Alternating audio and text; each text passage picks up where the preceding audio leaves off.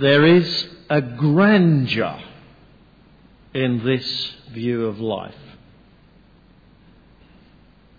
So wrote Charles Darwin, actually, in the closing section of his Origin of Species in 1859. For the last few weeks, we've been trying to see that actually, despite the scientific value of Darwin's work, which I personally believe is very great, the tendency of people to use the theory of evolution as an explanation of everything is actually anything but grand. Darwin himself actually was cautious about drawing grand, unscientific conclusions from his work. The grandness that he was speaking about was the way in which it brought together a whole lot of biological observations. He was cautious about any assertions beyond that. But those who followed him were far less cautious. They asserted that it proved that God does not exist, that material things are all there is, that we are only naked apes driven by our genes and 1,000 other things. And those conclusions were never actually the inevitable conclusion of Darwin's research at all. They were always unfounded, parasitic claims asserted in blind faith by their advocates. They've believed for the last 150 years that they just shout loud enough, people will believe them. I hope that you've begun to see that those wildly extravagant claims actually just don't make sense of human life. They just don't. Whereas actually the first 3 chapters of the book of Genesis, written thousands of years before Darwin, do. The Bible asserts, for instance, that the material things are not all there is. Before an ounce of matter existed, God and His Word existed. The mind of God is prior to material things. Indeed, mind or spirit is more fundamental to this universe than matter ever was.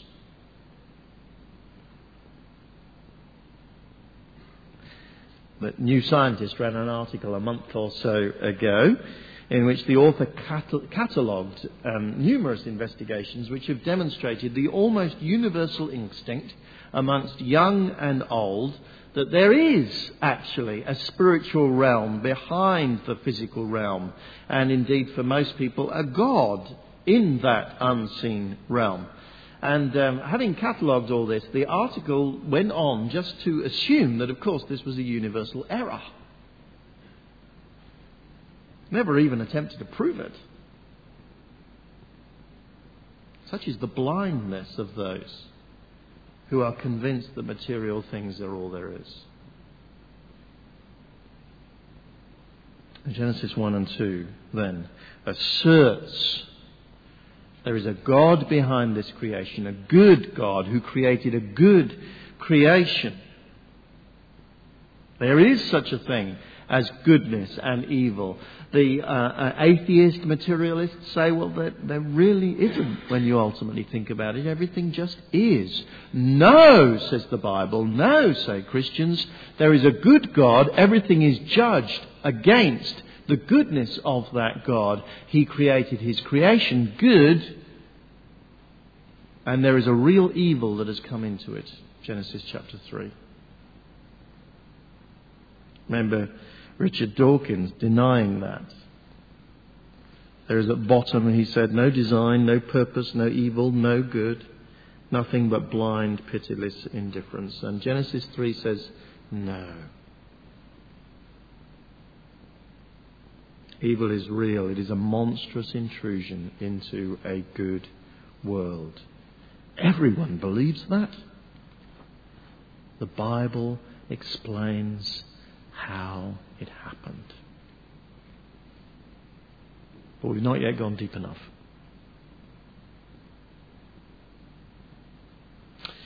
Perhaps the deepest theme underlying our culture in the last 150 years since Darwin wrote his momentous book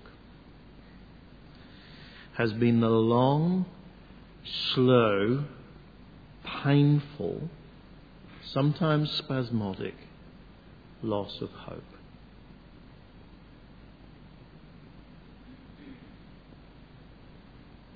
Right at the beginning, actually, there were prophets of this loss of hope. One of the most famous poems, for instance, of the latter part of the 19th century was written by a man called Matthew Arnold, called Dover Beach. It was written just a few years after The Origin of the Species was published in 1867. Arnold began his poem by describing the grating roar of the sea on the shingle on the beach at Dover at high tide. And then he wrote this. The sea of faith was once too at the full, and round earth's shore lay like folds of a bright girdle furled. But now I only hear its melancholy long withdrawing roar, retreating to the breath of the night wind, down the vast edges drear and naked shingles of the world. Ah, love, let us be true to one another. For the world which seems to lie before us is like a land of dreams, so various, so beautiful, so new. It hath neither joy, nor love, nor light, nor certitude, nor peace, nor help for pain. And we are here as on a darkling plain, swept with confusing alarms of struggle and flight, where ignorant armies clash by night. An extraordinarily prophetic little poem that was. Observer after observer in the last decade and longer, to be honest, has looked back over the 20th century and observed exactly what Matthew Arnold predicted. An erosion of joy and love and peace in our culture, alongside confused alarms and the clash of ignorant armies. Actually, one such observer is the novelist Ian McEwan. McEwan himself has no time for religion, but he's deeply sensitive to this loss of hope. And in this book, Saturday, by Ian McEwan, Matthew Arnold's poem, this poem, becomes the centrepiece of the whole story. A young, hopeless thug named Baxter breaks into the home of a surgeon at a family gathering and is about to rape the grown-up daughter. He strips her naked in front of the whole family, and discovering she's a poet, he demands that she read him one of her poems before he rapes her. Instead of one of her own poems, she actually recites this one, Dover Beach. And the thug is utterly transfixed. He abandons his plan, and for a moment, he only wants that poem. And McEwan comments that the poem touched off in Baxter a yearning he could barely begin to define. Now in that book, no one finds faith. No one is actually changed. Baxter is only transfixed for a moment and then he's a thug again. But in a masterly way, McEwan consciously has opened a little window on our world and then closes again with a bang.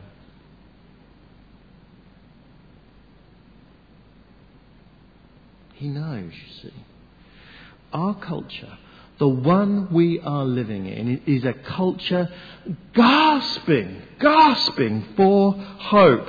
For 150 years we have been exploring this land, so various, so beautiful by new, and finding out more and more and more that it hath really neither joy nor love nor light nor certitude nor peace nor help for pain. And author after author after author in today's world is exploring that.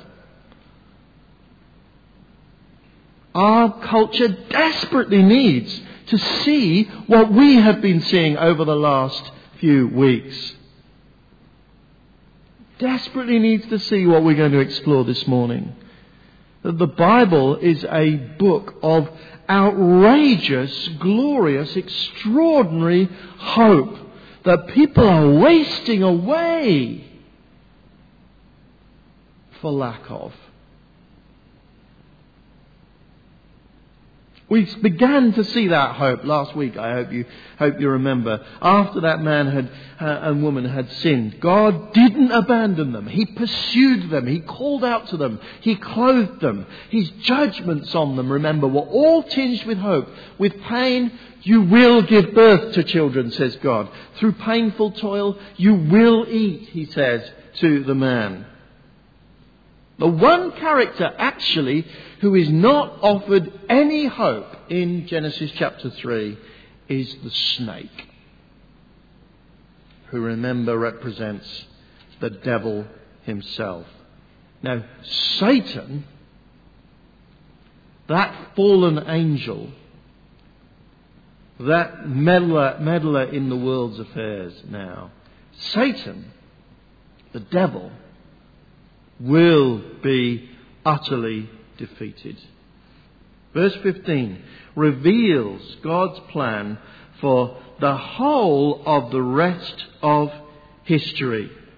I will put, Genesis 3 verse 15, I will put enmity, he says to the snake, between you and the woman, between your offspring and hers. He will crush your head and you will strike his heel. There will be an ongoing battle between the devil and human beings, says Genesis 3:15. And in some ways, that battle will be evenly matched. Although the NIV says that the offspring will crush the snake's head and he will strike the heel. They're actually both the same word. They'll both be doing some crushing, this offspring of the woman and the serpent. The difference lies in what is crushed. The legless serpent will only be able to do a bit of crushing of the heel. And despite, notwithstanding Achilles' unfortunate discovery about that, actually that will not destroy human beings. But the offspring of the woman will crush the serpent's head. The devil will be crushed, says Genesis 3:15. There is no ultimate hope for him. Evil is not just something we have to learn to live with. Evil is something that God is determined to eradicate. We are not called here to come to terms with evil.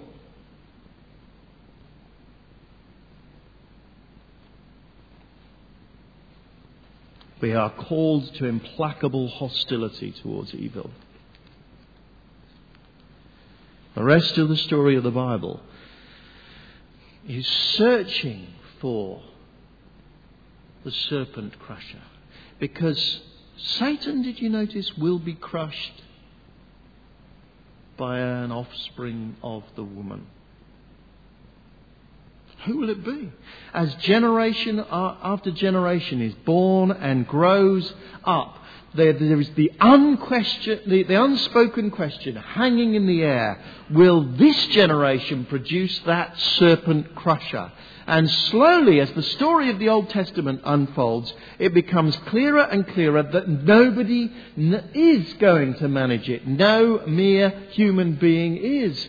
The greatest of them have feet of clay. The holiest of them have skeletons in the cupboard. There's just no one good enough. No one escapes the devil's clutches. No one defeats him. No one crushes him. And then, as the story of the Old Testament unfolds, the prophets start to see something. They start to see that it will be a descendant of Eve who defeats the devil. Yes, that was always promised. But somehow that descendant of Eve will have to be God as well. Because no pure descendant of Eve could ever do it.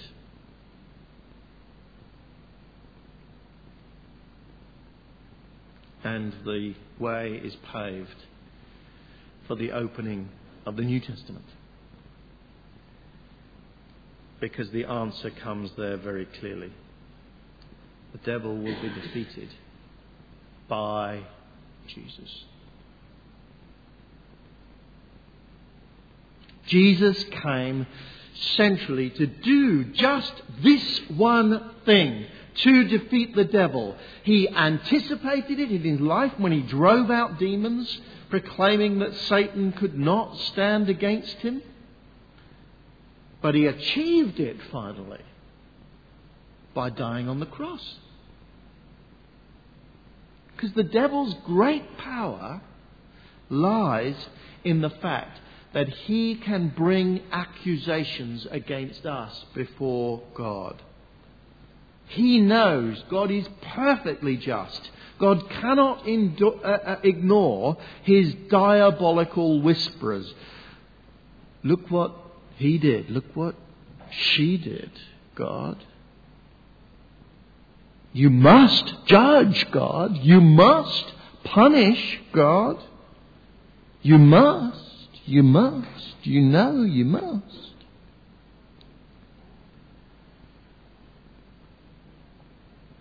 But you see, God sent his Son, Jesus, into the world, born of a descendant of Eve, but Son of God too, to pay the penalty for the sins of the descendants of Eve. Only he could, because only he was God the Son. And from that moment on, you see, whenever the devil whispers his accusations against us into God's ear, God now has a response. Yes, Satan, I must judge.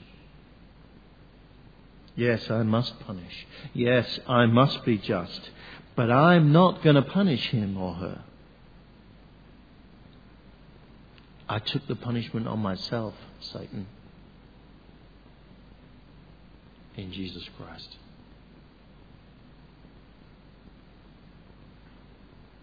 And my justice, Satan, means that I don't punish sin twice. Have you ever thought about that?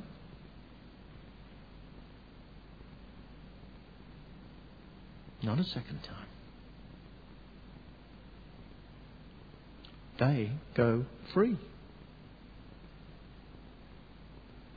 Every one of them who has put their trust in Jesus Christ, they go free. And by the way, Satan, that doesn't include you.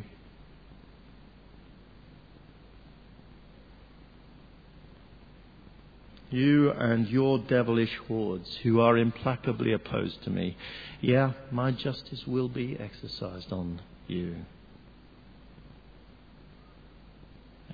be destroyed. Your days are numbered, Satan. Get away from me.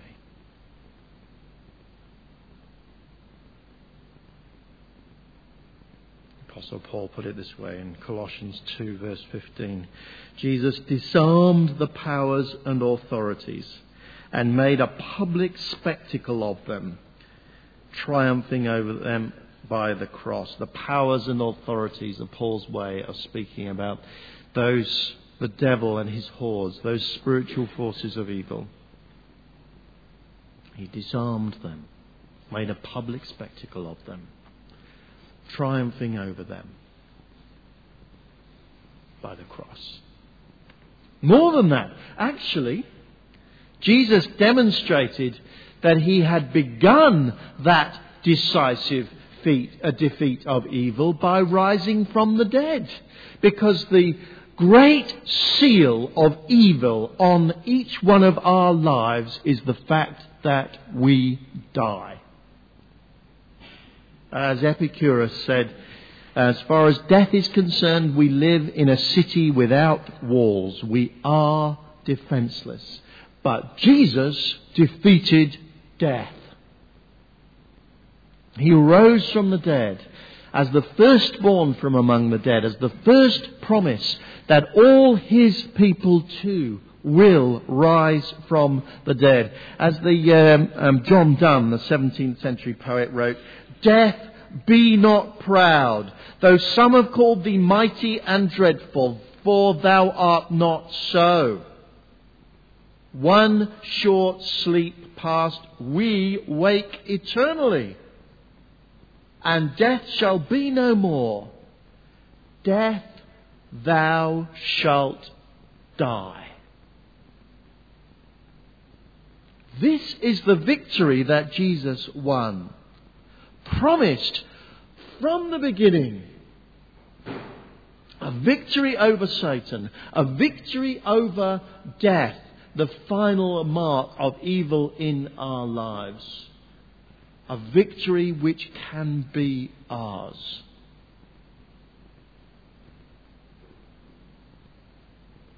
See, our world, let's be honest, our world mocks this. Our world scorns this. Our world looks with deep cynicism on this. But then, actually, it goes away quietly and deeply mourns with Matthew Arnold and with Ian McEwan.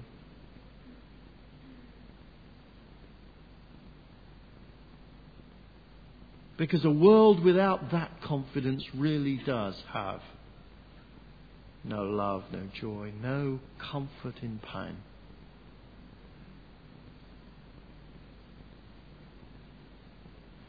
I quoted at the beginning Charles Darwin, didn't I? There is a grandeur in this view of life, he said. It was actually Ian McEwan in this book who pointed me to that quote.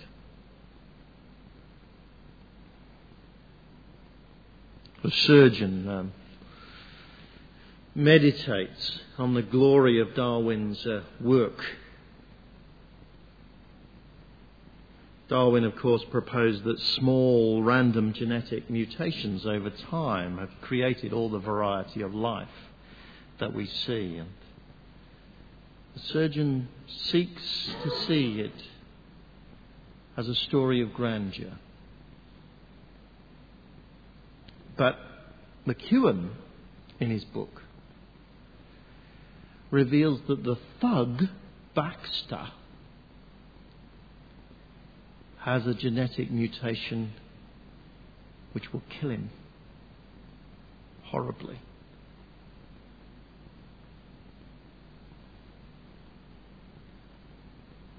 There is no grandeur in his life. McEwan writes, "This is his dim, fixed fate, to have one tiny slip, an error of repetition in the codes of his being, in his genotype, and he must unravel."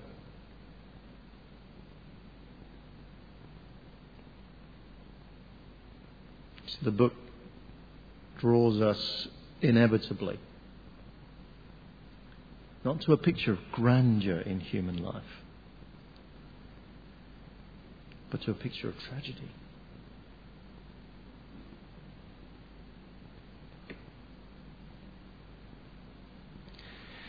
So Christians here, hear this. If you are a Christian, God's called you to be a beacon of hope in a dark world. You are a person who has the most extraordinary privilege in this world, because God somehow has opened your eyes, has warmed your heart, has helped you to see that there is hope beyond this purely material world. You are called to shine like a star in the universe as you hold out the word of life. Our world is wasting away. It is dying for hope. 150 years has seen a growing sense of that as if we are only evolutionary machines, if evil is just the way the world is, if there is no greater hope than just to have happiness for a little while before death overtakes you, then life is pointless and worthless and empty and miserable. And you have the opportunity to show them otherwise.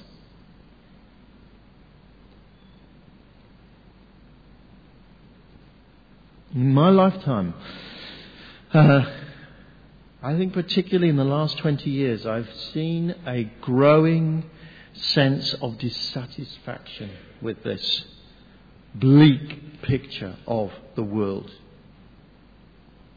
I've seen a deeper sense of what Matthew Arnold saw more than 100 years earlier, of the melancholy, long withdrawing roar associated with the decline of faith.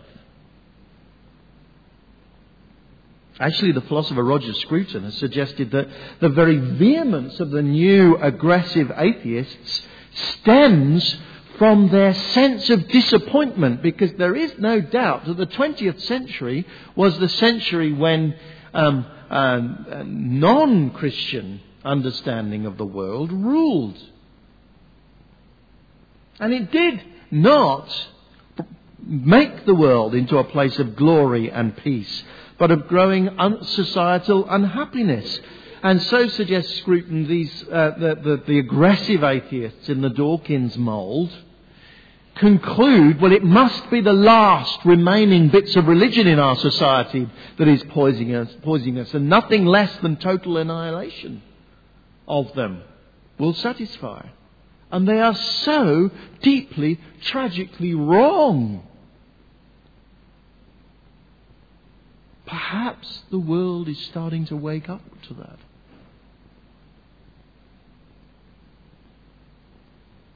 If you are a Christian here this morning, your life mission is to be part of that great, glorious purpose. I don't know what God will call you to do. I simply don't. It may be to serve Him faithfully and joyfully and sacrificially for many years in some insignificant role, according to the world's standards. But if you are a person of hope, you will make a difference. It may be to speak on His behalf, speak of hope. You may have the privilege of rearing children. Rear them with a vision of hope.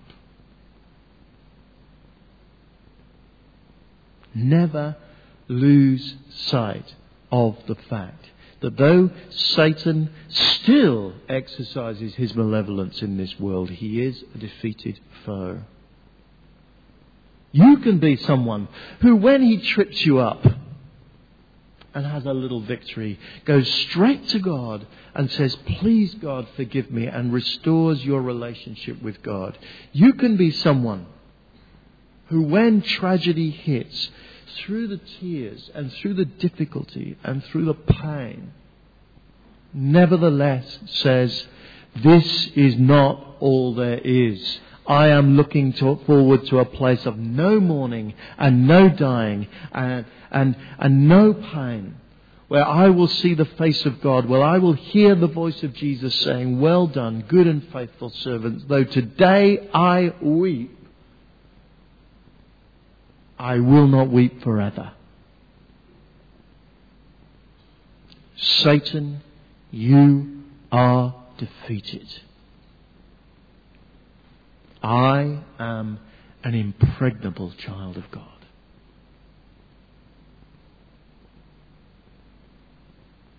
And if you're not yet a Christian here this morning,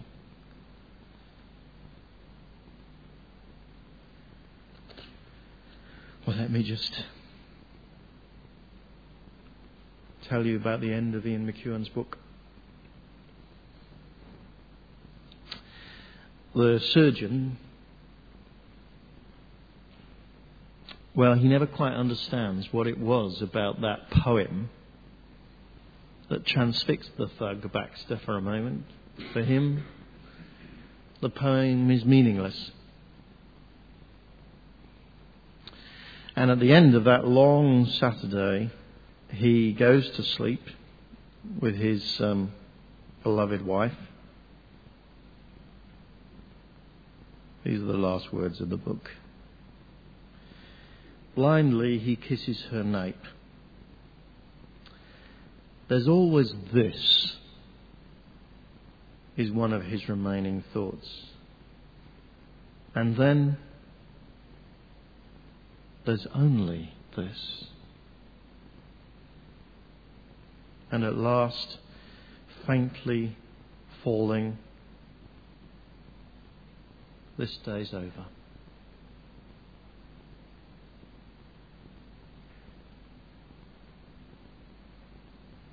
Is that how you want to end your day on the earth?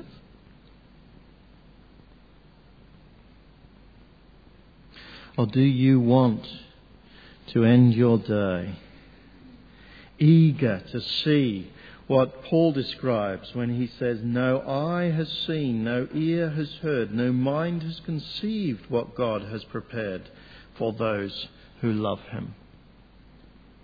It is open to you. It is open to you. If you will put your trust in the living God, in the message that he gives us from his word, if you will seek forgiveness with sincerity from Jesus Christ, and if you will set out by your life to follow Christ and defeat Satan, that hope is open to you.